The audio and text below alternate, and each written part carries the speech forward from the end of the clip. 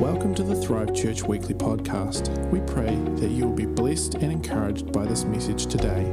Thanks for tuning in. Good. So I'm Jared. If you haven't met me before, I'm a little bit too competitive, but only people that lose to me say that. So I got a fun word I want to share. Give us a wave if you were at Vision Sunday last week. Oh my goodness. Okay, hands down. Give me a wave if you don't know what the vision is at the moment.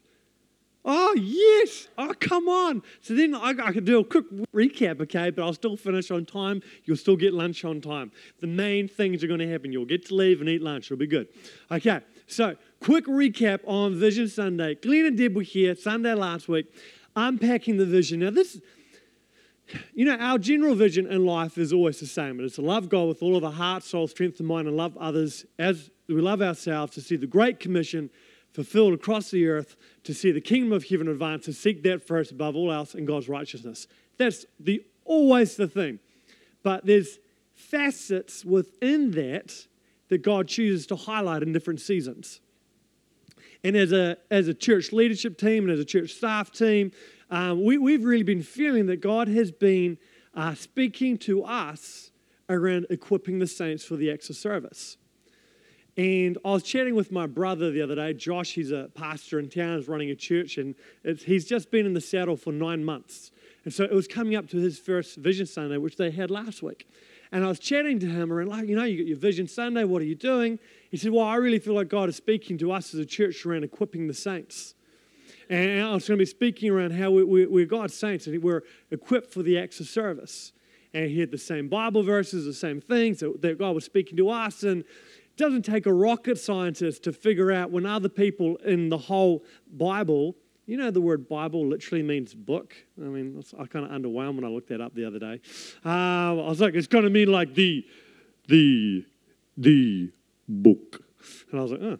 Okay, so there's all the verses in the Bible. When God starts speaking to pastors and his leaders around the place going, hey, this is what I'm wanting to highlight, and you're landing on the exact same verse. And that same vision, I feel like in this season that God is wanting to begin to highlight the season that we're in as a church for the equipping of the saints for the acts of service. Now, it's not hard to become a saint. It's pretty easy, actually. It's very hard for Jesus to make saints. It cost him everything. He had to die on the cross. He had to suffer for the sins of the world. God redeemed him from death, raised him back to life again, and seated him in the highest of honors.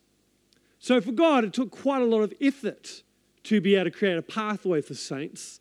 But for us to become saints, we simply need to believe in Jesus Christ, to give our life to him and to follow him.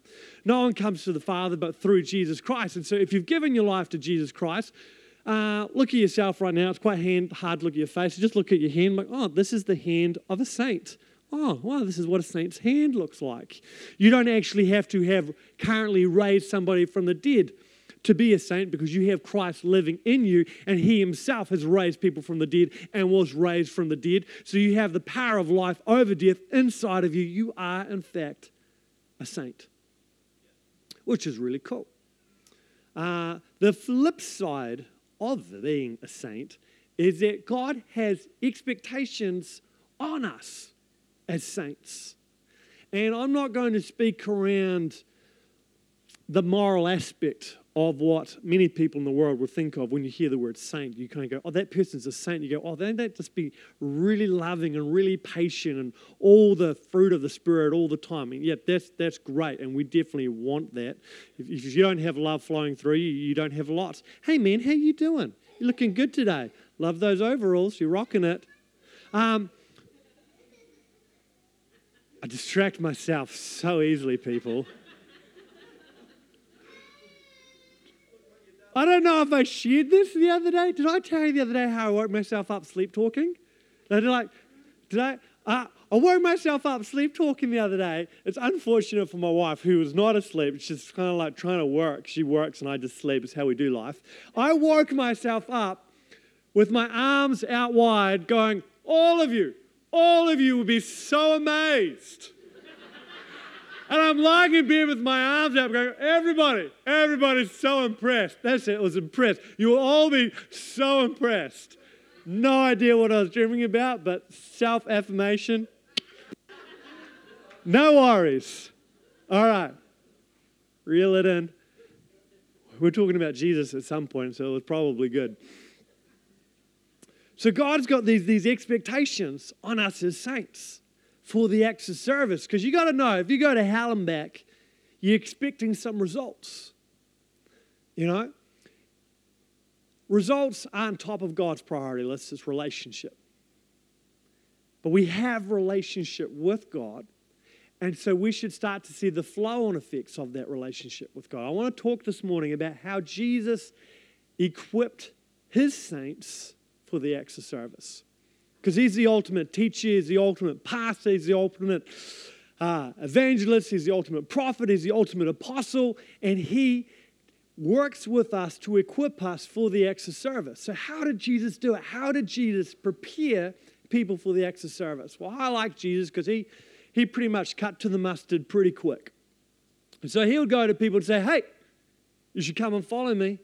And they go, oh, I'd like to follow you. Or where are you staying? What are we doing? You know, is it going to be a good time? And he would say things like, wow, foxes have dens and birds have nests, but I have nowhere to lay my head. Come follow me into the great unknown. And people would be like, oh, yeah, maybe. Let me think about that. Yeah, go home, make my bed. One person said, well, I'd love to follow you, Jesus, but I actually had a family member that's just passed away, and so I need to go take care of their funeral and do all of that. And then Jesus said, let the spiritually dead bury their own dead, and carried on walking. And I was like, wow, that was probably not the pastor aspect of Jesus right then. My gosh, Jesus. Brutal sometimes. Ruthless sometimes. Unstoppable every time. Determined and relentless every time. You know what fascinates me about the life of Jesus? Fascinates me is he said, I've come to seek and save the lost. It's my heart that none would perish. Because I've come to destroy the works of the devil. Have you ever thought about that? Jesus came to destroy the works of the devil, but I can see the works of the devil still at hand in everyday life. Because it is my heart that none will perish, that all would come into relationship with the Father. But people perish all the time.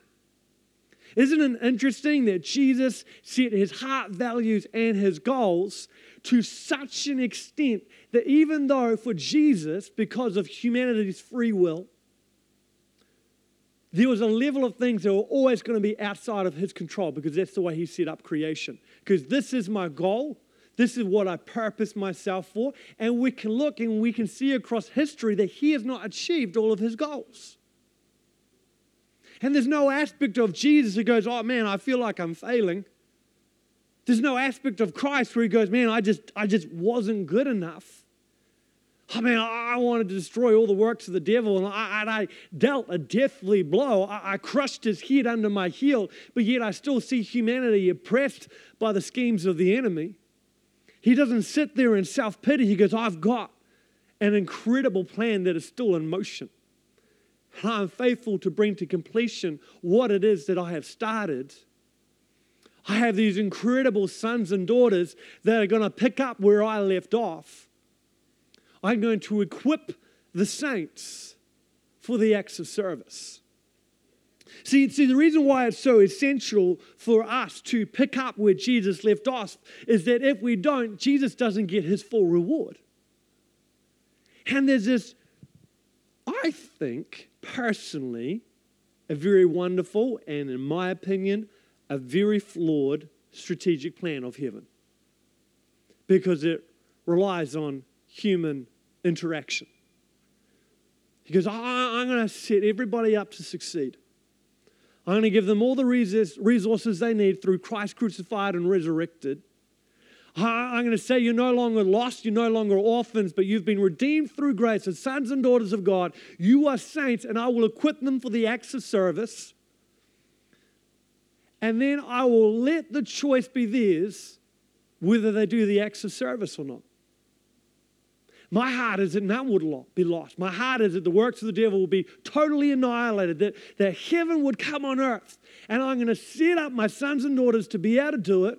And the earth is in a state of constant groaning, waiting for the sons of God to be revealed, to step into their mandate. He goes, I'm going to set all this up, and then I'm going to go, you know what?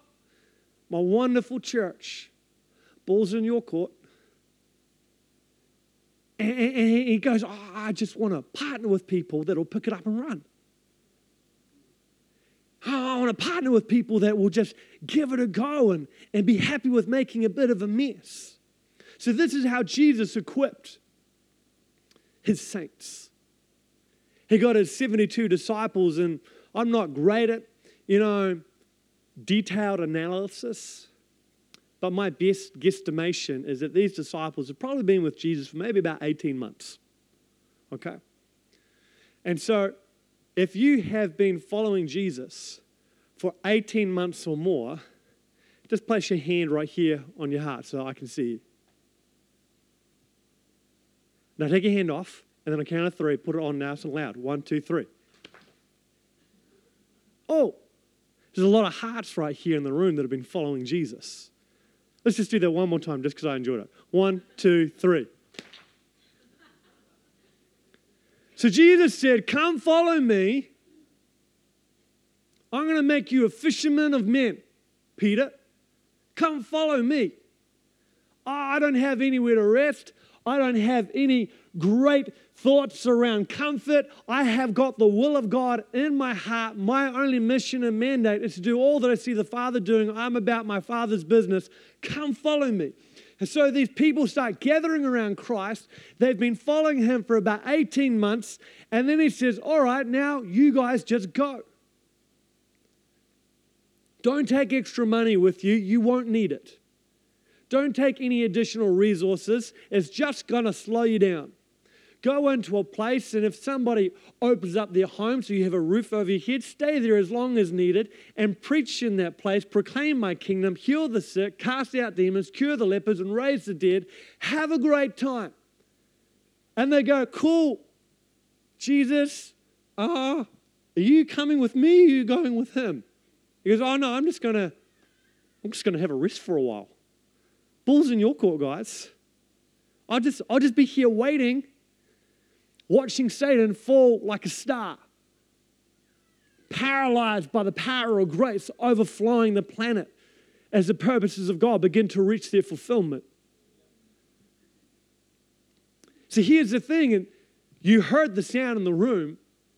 The sound in the room testifies to the truth that this room is filled with people that have been following Christ for far longer than Peter and John were. Well, Jared, they had Jesus face to face. Oh, I get that. That's why the Bible says, great is the faith of those who believe in Christ and have not even seen him. It doesn't say, wow, you know what? Lesser is the expectation on those that have not seen him. It doesn't say, greater is the allowance for those that falter in unbelief. It says, no, just greater. They're just greater. Because they haven't seen and they believed anyway, because faith is not the evidence of what you see, but the hope for of what is still uncertain, but certain in the truth of the Word of God. And so they go out and they come back to Christ and they're literally amazed. They go, Jesus, it worked. I can't believe it. It worked. Even the demons had to listen to us. Their minds are blown. And Jesus goes, that's amazing. But it doesn't even compare to the fact that you've got a relationship with God and your lives are written down in the book of life. He goes, I so care about the relationship, but I totally have an expectation on the fruit and the work. So that's how Jesus equipped the saints. So our theme this year is on equipping the saints for the acts of service. But here's how I would like to preempt this entire year. Yes, as teachers, as pastors and leaders, we want to do our absolute best to anchor everything we say in the Word of God, that it might edify and build up the body of Christ.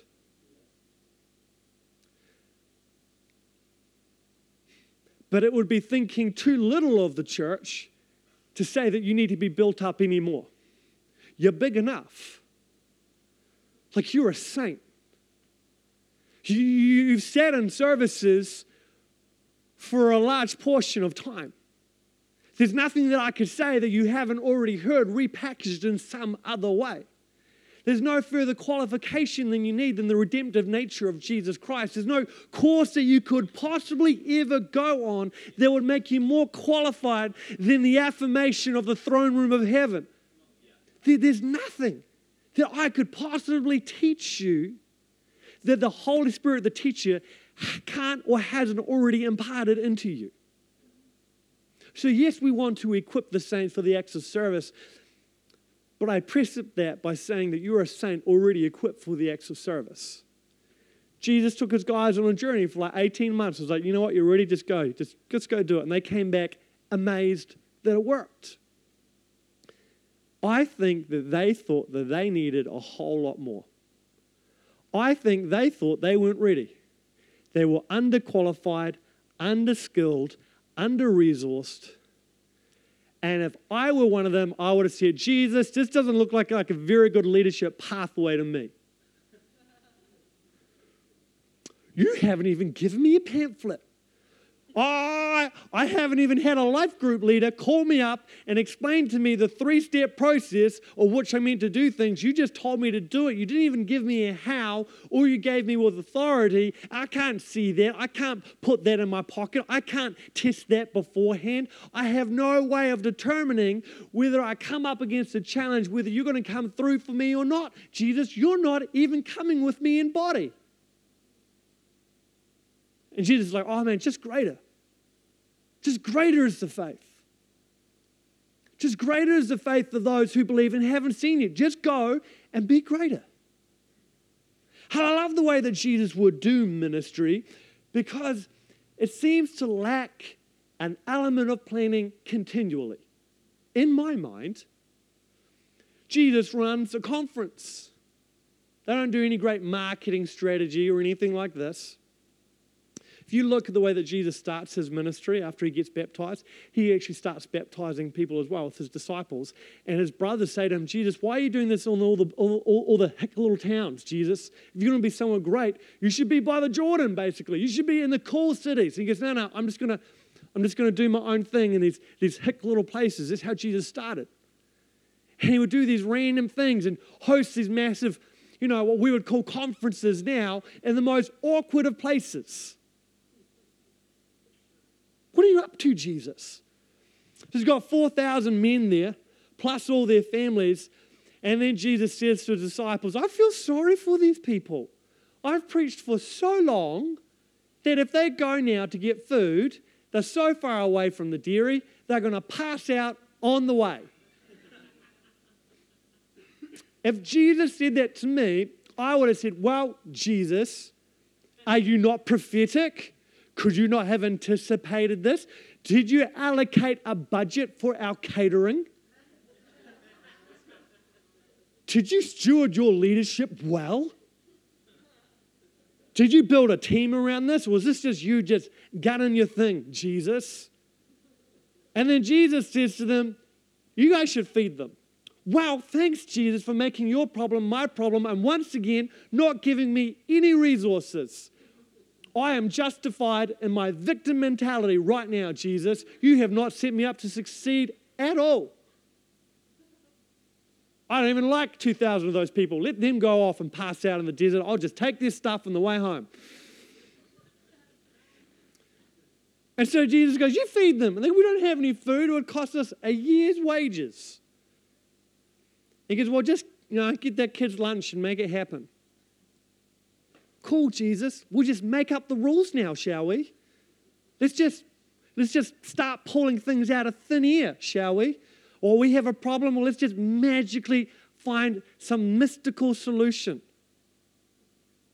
See, Jesus had this incredible understanding that he was co-laboring with God. Glenn's going to unpack co-laboring a little bit more, and it'll probably be a little bit more elegant than what you're getting this morning. But he understood that that he was co-laboring and that he had his sphere of responsibility as a son of God. He had his mandate and his job description, which at this point was to preach the word of God and to be motivated by love, empowered by faith. That's pretty much his job description.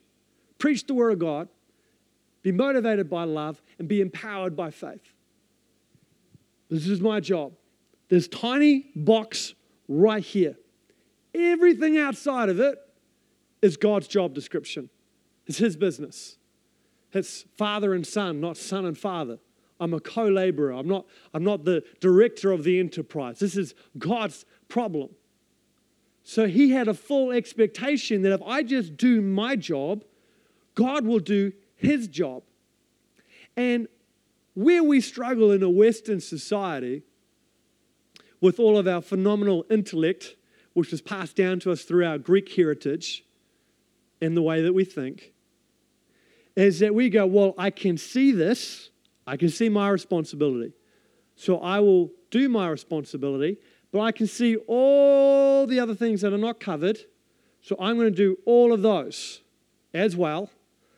But I can't do all of those and my job for 4,000 people. So I'll just do what I can do with all of these jobs for 100 people.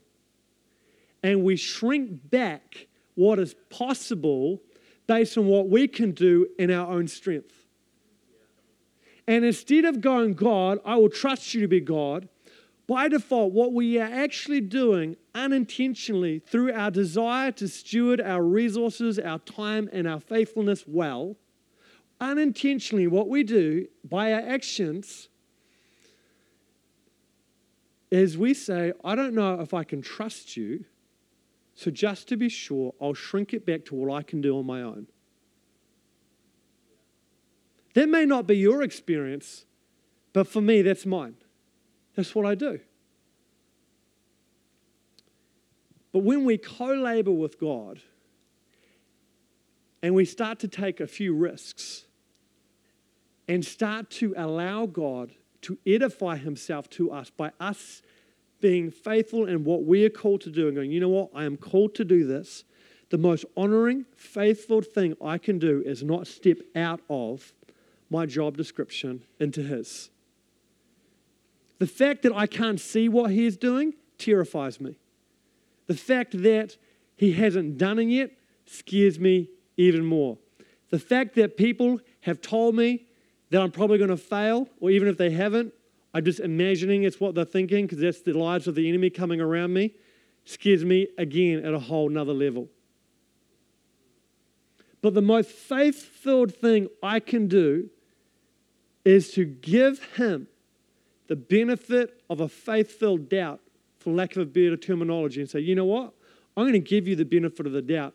I'm going to trust that even if it doesn't happen in my timing, the God who is faithful to bring to completion what he has started will step in and he will fulfill his part of the job description, and I will co-labor, and I will not decrease what is possible that I can achieve on my own, but instead I will pray, God, increase my vision. Increase the level of risk that I take so that I can pursue you, because the fact of co-laboring, when we co-labor, there is exponential growth when we co-labor. There's no way I would ever run a conference like that. I've run youth camps. I've never been that faithful.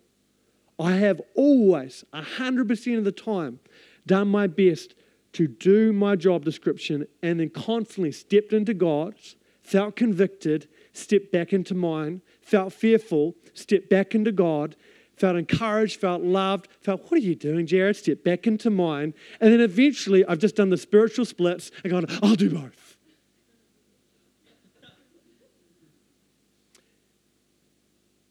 But the challenge for us is to go, you know what? If Christ went through all that he went through for relationship, so that he could have that relationship with us, and then he says that Christ in us is the hope of glory, then we need to actually be able to trust him that he's more invested in his kingdom of heaven working than we even are. And we need to trust him to stay in our zone, no matter how underqualified we feel, trusting that who he is more than enough to make up for our mistakes. And if we find ourselves hopping into God's zone, not to get too despondent, but just go, God, I'm sorry, I'm going to hop back into my lane. And I'm going to leave room for you to be you and for you to do the wondrous.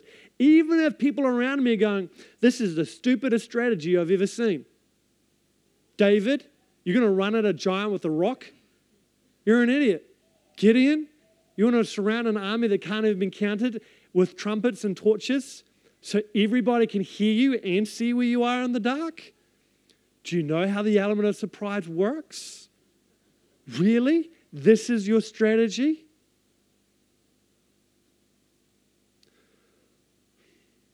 I love what happens when we leave room for God and when we refuse to be limited by our resources, our time, our energy, and we go, you know, if God is in it, if God is calling it, then that's the only hunch that I need. I used to get quite worked up that if I didn't stay in my zone perfectly, that I would step out of favor. If I didn't process well, if I didn't manage the project or the endeavor well, I would inadvertently remove myself from favor. Until one night, chatting with Roanna, the soundboard of wisdom and application in my life, pointed out that God's favor basically rests on his kids, not on the work of their hands. It's because I am favored that what I do will prosper. Because my heart is for him, even if the actions are unintentionally wrong and I'm building in the wrong place, God's favor is still going to be with me. He's going to teach me and he's going to lead me through those processes and bring me back on track, but he's not going to hang me out to dry. He's going to do it. Now here's the thing. We can be in our zone, but if we step into God's and we start doing his work, the Bible says, unless God builds the house, the work is labor in vain. This is a discouraging place to be living in, trying to micromanage God's responsibility. I want to tell you, if you've been feeling discouraged, I just want to encourage you this morning. You have got permission to let God be God. It is not abdicating responsibility. That's actually a lie from the enemy. If you're struggling with areas in your life, with relationship, with provision, with freedom, different things, we are at our most wonderful when in God we're at our most vulnerable. It does not abdicate our responsibility as sons and daughters to say, God, I don't know where I'm meant to be. I don't know what I'm meant to be doing. So all I'm going to do is put my eyes on you. I'm just going to pursue you. And God, can you just please steer everything else? Because I'm just making a mess. I'm so confused. I feel so responsible for so many different things. I just don't know where my role ends and yours begins anymore. It's got all muddled. You can just say, Jesus, I feel like I'm a bit of a mess. I want to put myself back in your hands. And he goes, great. I can lead you through this as well. I love the story of Nehemiah. Can we get the keyboardists up? That'd be phenomenal. Well, that's quite an exaggeration. It would just be quite nice, really. You're wonderful. But, let's not over-dramatize a little bit of background music. Oh, yeah. And then the presence of the Lord arrived. We testify. Reading from the book of Nehemiah, which is a lot more encouraging than Jeremiah.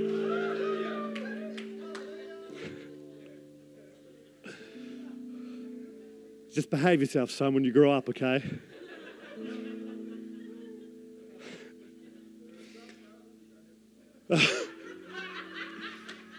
So, Nehemiah, before the time of Christ on earth, Nehemiah comes into Jerusalem to rebuild the city funded by a pagan king, which I just love that. Also love being able to use the word pagan in church. Haven't done that in a long time. Pagan. And they've been trying to build this wall for eons. Like over and over and over, there's fail. Nehemiah comes in and says, I think we can do it. I know we can do it. And in 52 days, they rebuild a wall surrounded by enemies with conflict on the inside, conflict on the outside, fear pushing in all around them, boasting of power it did not have. And in 52 days, they'd completed what they had not been able to do for hundreds of years. That was an exaggeration. Like 170 years or something like that, or 75 years. You can read it. This is what it says. When all our enemies heard about this, they completed the wall. When all our enemies heard about this, all the surrounding nations were afraid and lost their self-confidence because they realized that this work had been done with the help of God. When we co-labor, not only is there an exponential increase, and as saints, when we co-labor, that actually removes our excuse. Because God doesn't expect less of us because we haven't seen. He just says it's just greater that you do. It's greater that you still believe, even though you haven't seen. I don't expect less. I just commend you all the more. But our co-laboring actually looks different. It testifies to the world of the goodness of God. It says all their enemy nations lost their confidence when they saw that we were working with God. All the spiritual battles that you find yourself in, the contentions for your children, the contention for your finances, for your health, for your business, for your marriage, and the spiritual conflict that we find ourselves in. The Bible says our enemy isn't against flesh and blood, but against the principalities and the powers of the unseen world. When you go to step into something new, and I say this from first-hand experience, it is amazing the wave of fear that hits you when you step out of the boat. But can I encourage you? I believe that if we stay in our zone, go, God, I trust you with yours, that spiritual wave of fear and spiritual attack will lose its confidence as it sees they are saints, equipped for the works of service. They are working with God. Jedediah Thurner, who's speaking at our New Life conference, said this. I was interviewing him just before we headed down the Amazon River last year over in Peru. And he said this statement: we must use our faith to do what the world can't do. They can fill stadiums, they can do great events, but we must use our faith to do what they cannot, so that they would stop and ask, how was that possible? So we can answer, only God, only God, only God. Can we just stand this morning?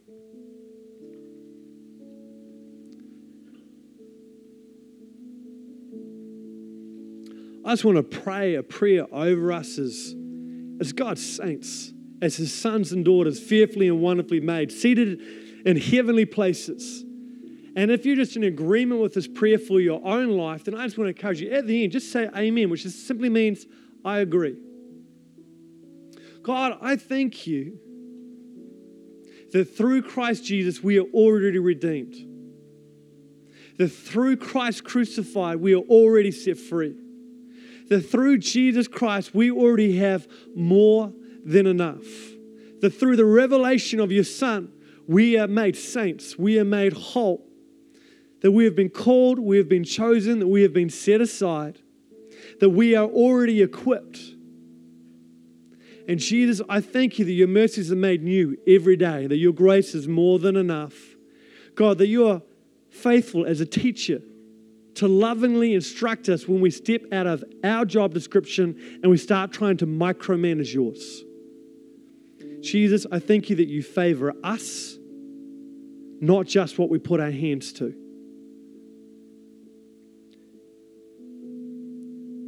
Jesus, I want to be used by you. Jesus, I give myself to you fresh for the works of service. That heaven would invade earth, that the sick would be healed, that the broken would be restored, the cities would be made new. Jesus, you're all that I need. I thank you that in you I am ready right now. Send me, Jesus, to the alleys, to the byways, to my school, to my family, to my workplace, to my next door neighbor, to that broken relationship, to that sick person, to that challenge. God, send me. And I thank you that you go before me and you make a way. Thanks again for tuning in to the Thrive Church Weekly Podcast. Stay up to date with everything that is happening by following us on social media.